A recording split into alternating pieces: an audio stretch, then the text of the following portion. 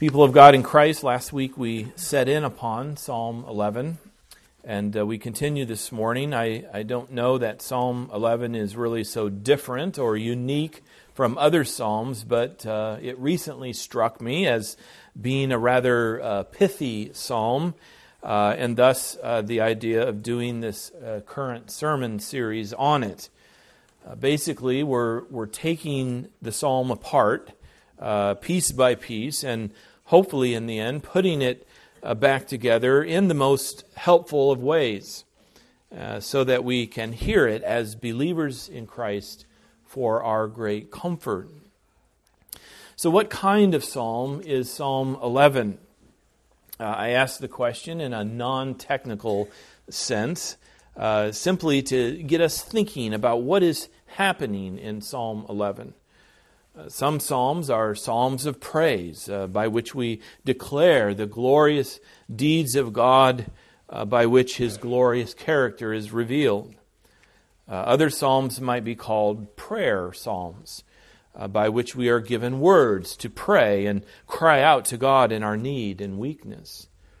And certainly Psalm 11, or in Psalm 11, there is much need and weakness, but there are really no petitions addressed to God in Psalm 11. Instead, Psalm 11 fits in a category or a classification, if that's not too cold a word, a classification of psalms that we might call faith psalms.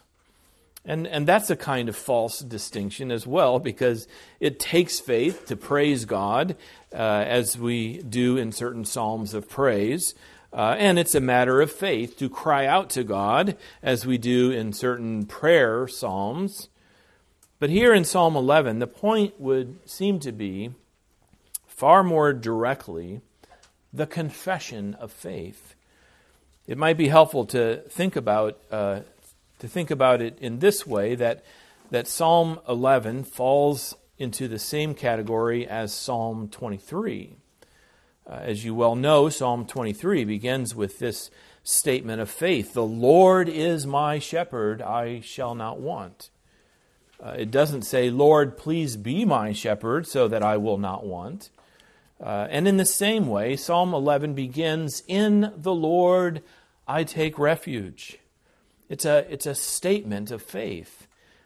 But of course, we don't usually talk about statements of faith, but rather the confession of our faith.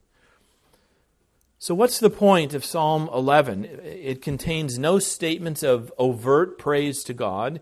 It contains no direct petitions to God. God, please do this or do that. Instead, I would put it to you that it's a faith psalm.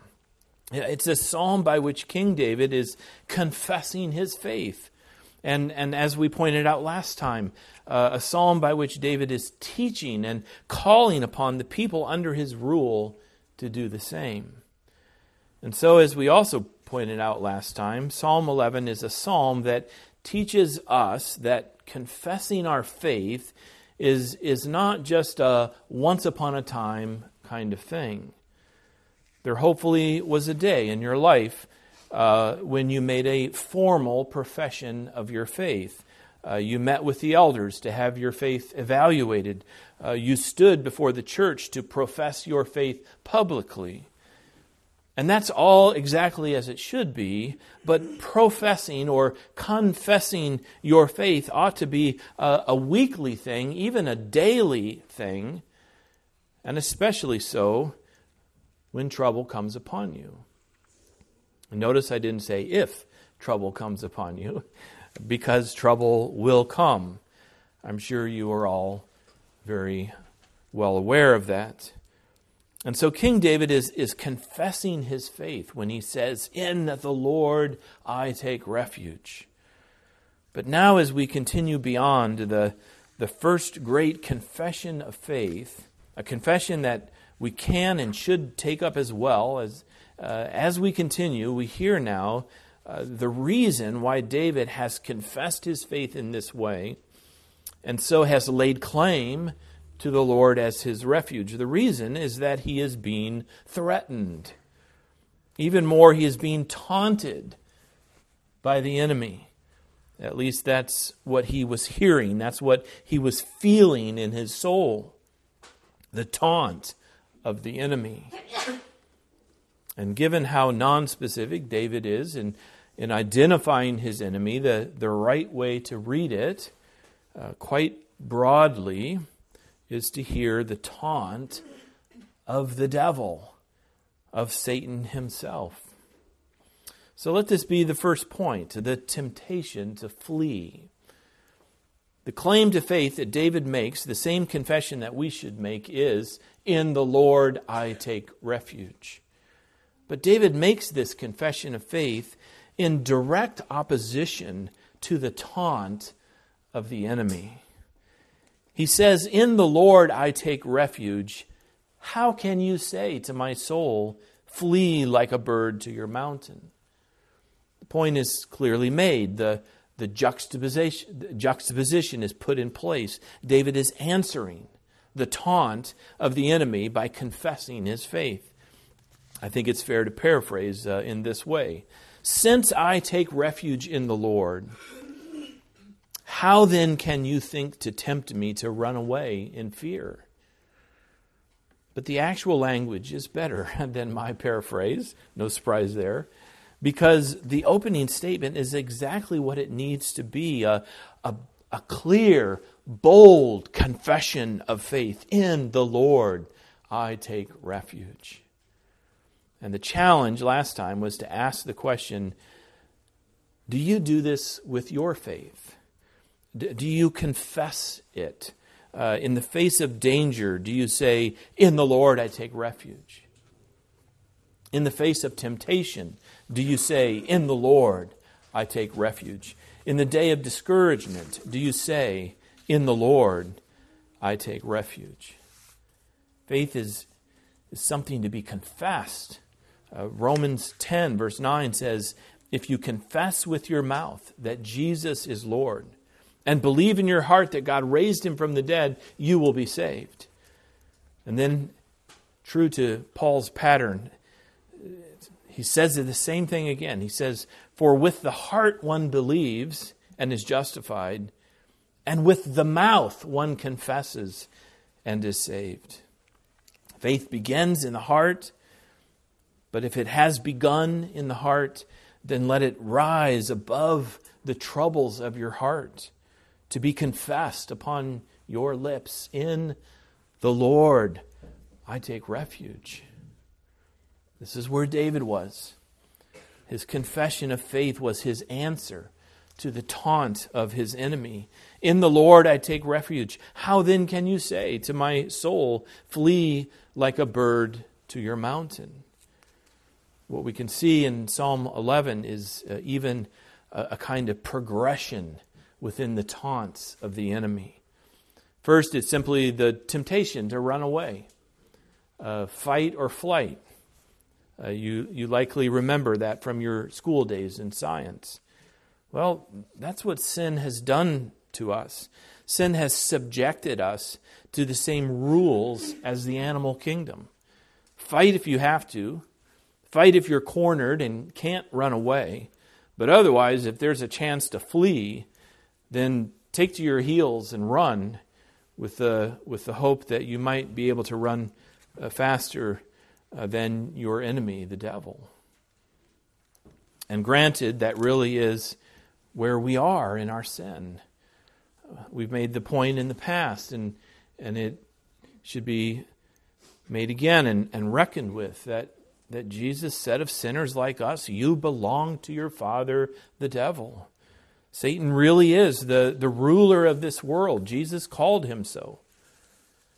So if it's just you and the devil, if it's just you versus Satan, then there really isn't any verses. We're done. It's over.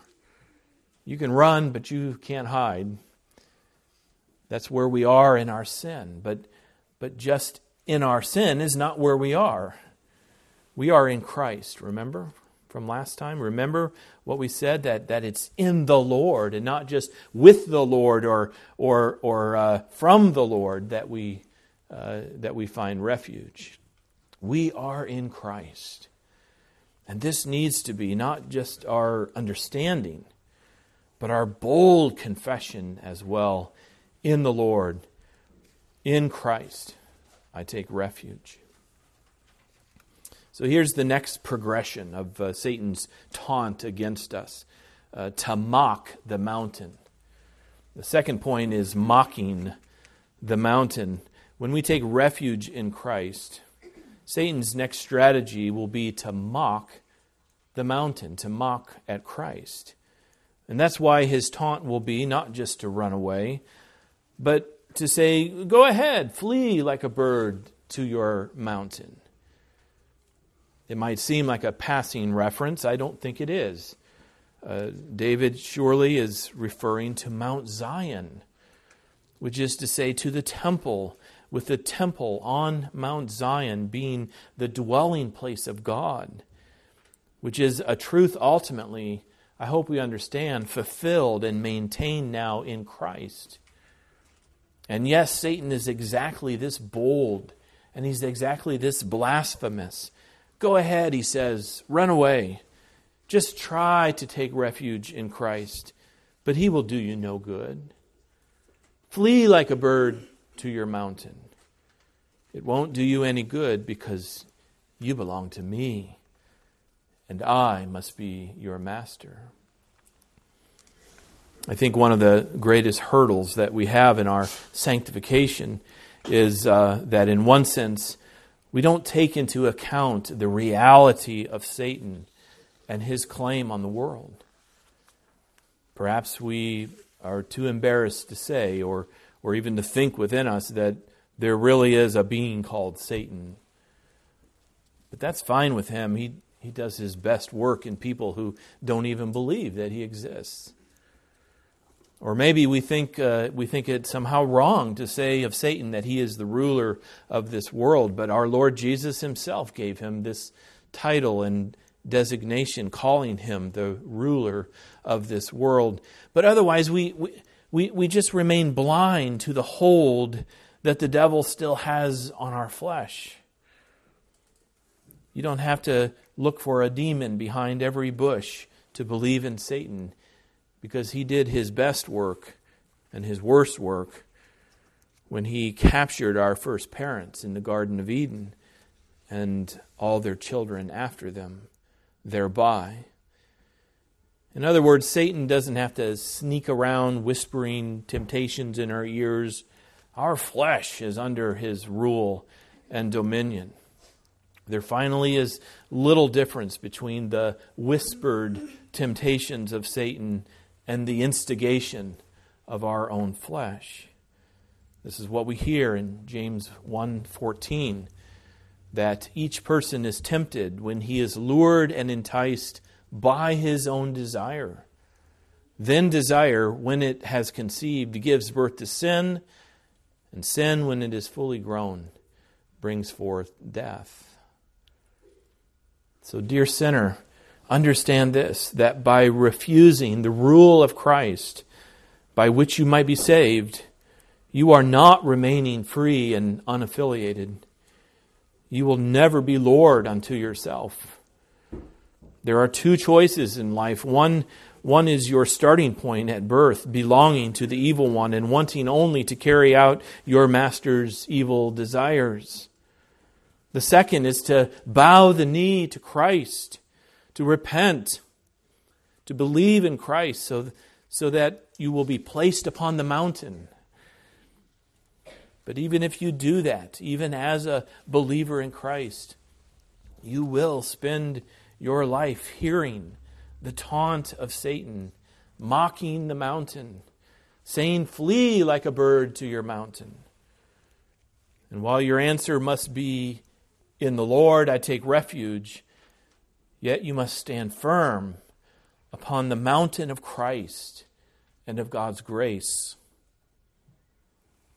While Satan would mock the mountain of our salvation, we must mount the mountain by faith. We must remember that we can always flee to the mountain where Christ bled and died for us, and yet rose again from the dead.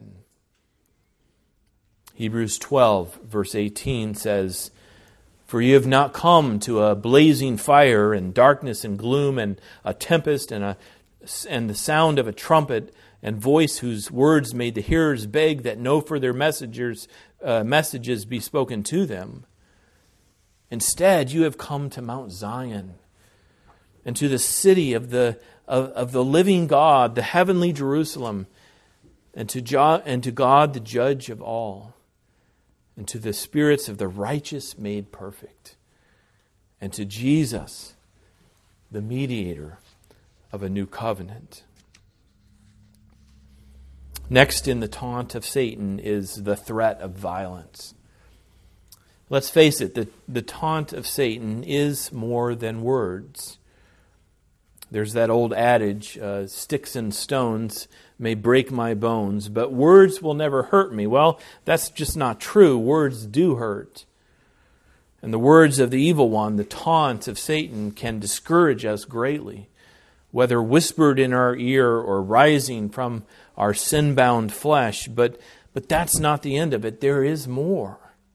According to the writer of Hebrews, Satan is the one who even holds the power of death. Hebrews 2:14 refers to Satan as the one who has the power of death. Here's where we truly see the authority of Satan, by hearing that he even holds the power of death. And so it's no empty threat when we hear in Psalm 11 that the wicked bend the bow, they have fitted their arrow to the string to shoot in the dark at the upright in heart. This is not the wicked just flexing their muscles. This is not some small country putting their one missile on display in a parade to impress their own people. This is a very real threat.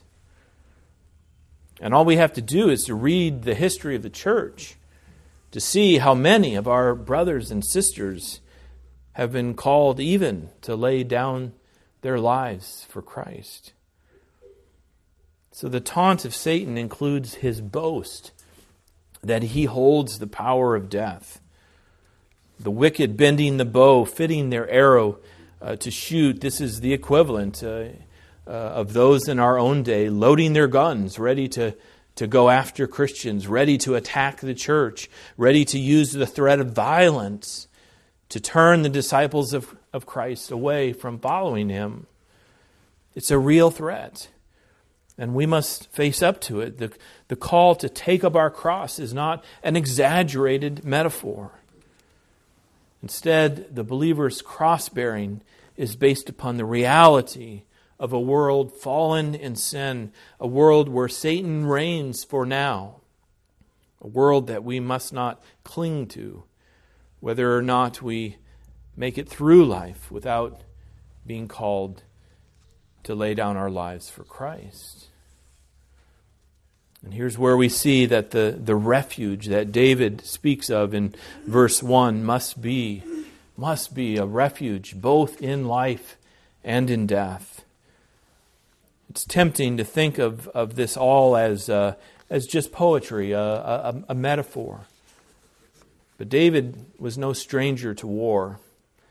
In fact, once his battles had been fought and he ruled over a kingdom of peace, when David wanted to build the temple of God, God said, "No, your hands are too bloody.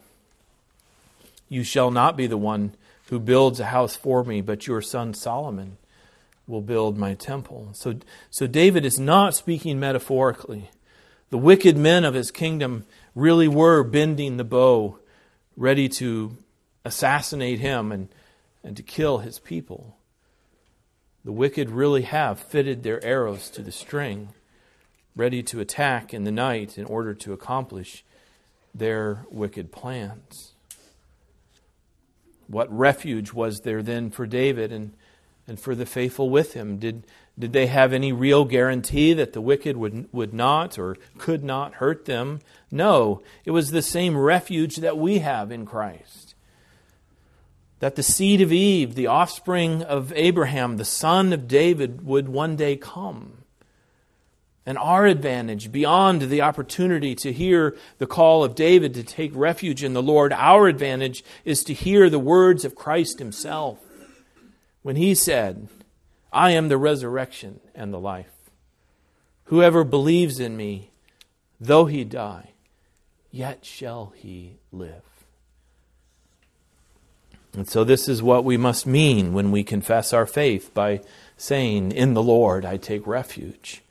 Our confession must be the same as Job, when he said, though he slay me, yet shall I hope in him. Our confession must be the same as David in Psalm 23. Surely goodness and mercy shall follow me all the days of my life, and I will live in the house of the Lord forever. Our confession must be the same as John the Baptizer, who shortly before losing his head for his faith said, a man can receive not one thing unless it be given to him from heaven. He must increase, I must decrease. And so what we must remember is that while, yes, Satan holds the power of death in this world, yet he does so only under the sovereign rule of God and the authority of Christ over his church.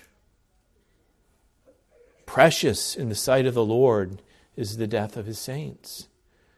If Satan kills us, it is only as he serves the good purpose of God for us. Are we willing to accept that? There was a day when the taunt of Satan was even allowed to reach the throne of God. Satan answered the summons of God, came before him, and God said to Satan, from where have you come? And Satan said, in essence, from the earth, where I rule and reign. But when it came to God's servant Job, Satan could only do what God gave him permission to do. He could strike Job, he could make him suffer, but he could not kill Job. So does that mean Satan does not hold the power of death? No, but he only uses the power of death as God grants him permission. Satan's power and authority are very real, but the evil one does not operate except under the power and the authority of God. So in the end, the only way the enemies of God can effectively taunt us is if we believe their lies, forgetting the truth and the promises of God. And here is the further progression of Satan's taunts, hectoring hopelessness, we might say. Verse 3 of Psalm 11 adds to the taunt, if the foundations are destroyed, what can the righteous do? The taunt of the enemy is now gone from the temptation to run away to the mocking of the mountain, calling upon David not to trust in his God, then to the threat of violence, a very real threat for David and for us, but now to this end point. But as much truth as the taunt may use before, here I think it's the matter of sheer lies. The taunt of the enemy ends with this question: if the foundations are destroyed, what can the righteous do? First of all, who said the foundations are destroyed? Who said the foundations could be destroyed? Here we come back again to Psalm 2. We sang earlier, it's our Psalm of the month. And we come to Psalm 2 to see that the enemies of God are coming together and they're uniting themselves against God. They are plotting, they are planning, they are stirring up one another in their rebellion against God. And what is the result? He who sits in the heavens laughs. The Lord holds them in derision. Then he will speak to them in his wrath and terrify them in his fury, saying, as for me, I have set my king on Zion, my holy hill. And there it is again, the mountain of the Lord. And it's Christ on the mountain. Not just in his death and resurrection, but in his eternal reign now as the King. the King whom God has put in place, the King who is even our Savior. In the end, let us understand this, that the foundations cannot be destroyed. Satan may taunt us saying, there's nothing you can do. But on one hand, we need to understand and say, well, yeah, that's true. There is nothing I myself can do. But there is nothing I need to do. Because the foundations belong to God. And my trust is in Him. Psalm 102, verse 25 says, of old you laid the foundation of the earth, and the heavens are the work of your hands. And as God was rebuking Job, he said to him, where were you when I laid the foundation of the earth? Tell me if you have understanding.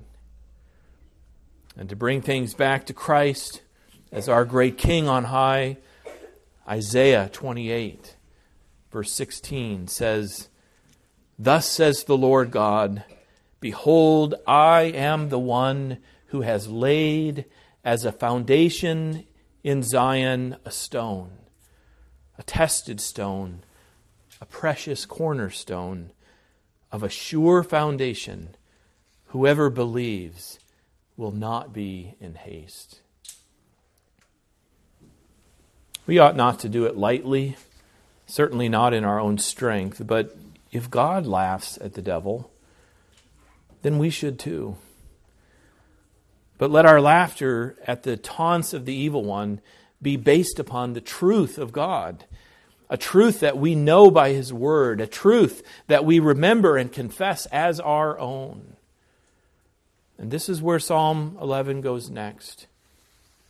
David returns to that opening confession of faith, but he does so by remembering and proclaiming the truth of who God is. The Lord is in His holy temple. The Lord's throne is in heaven. That's for next time. But the message and the lesson this time is to hear the taunt of the evil one, to hear it with respect for the power and authority that he has as ruler of this world, but to hear it with ears of faith. As we just heard from Isaiah 28, we don't have to be in haste. We need not run away in a panic from any situation in our lives. And there will be times when things seem to go from bad to worse. And sometimes it's not just what it seems, but what it really is. But it will never be time to panic. Be afraid, be very afraid, but never panic.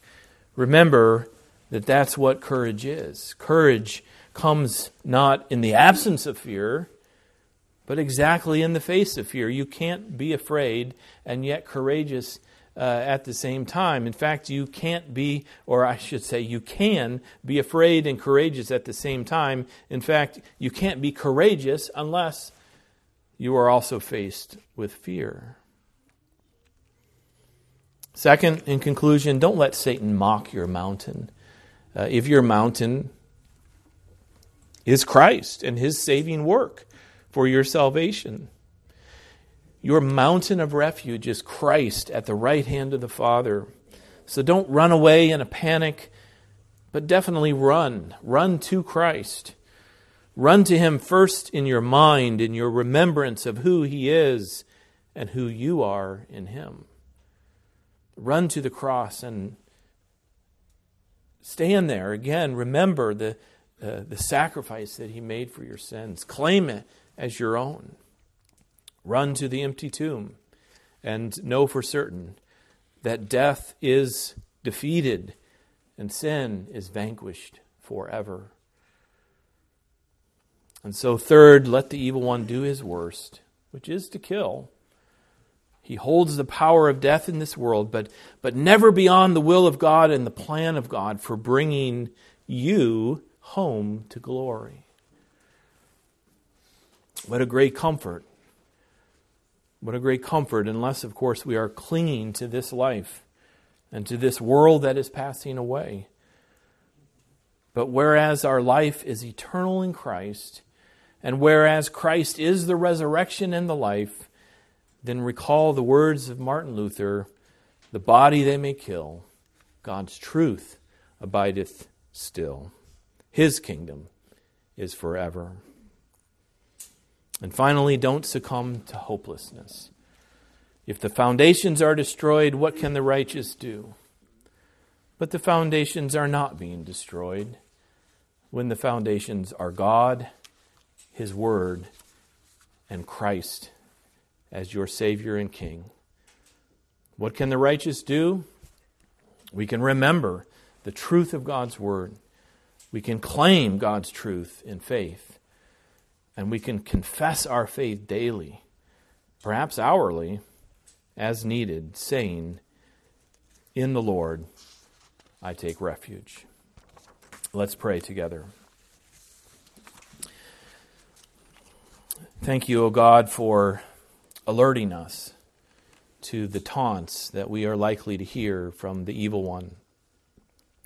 We thank you that we can know that Satan is defeated even from the foundations of the earth, and now through Christ he is defeated for us as well.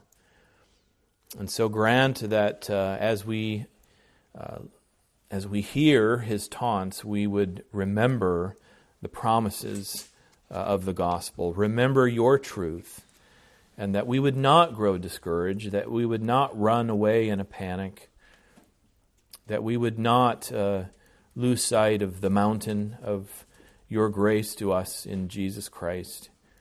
We pray that you would fill us with this faith and none other, to our great comfort and to the glory of Christ our Savior. In His name we pray. Amen.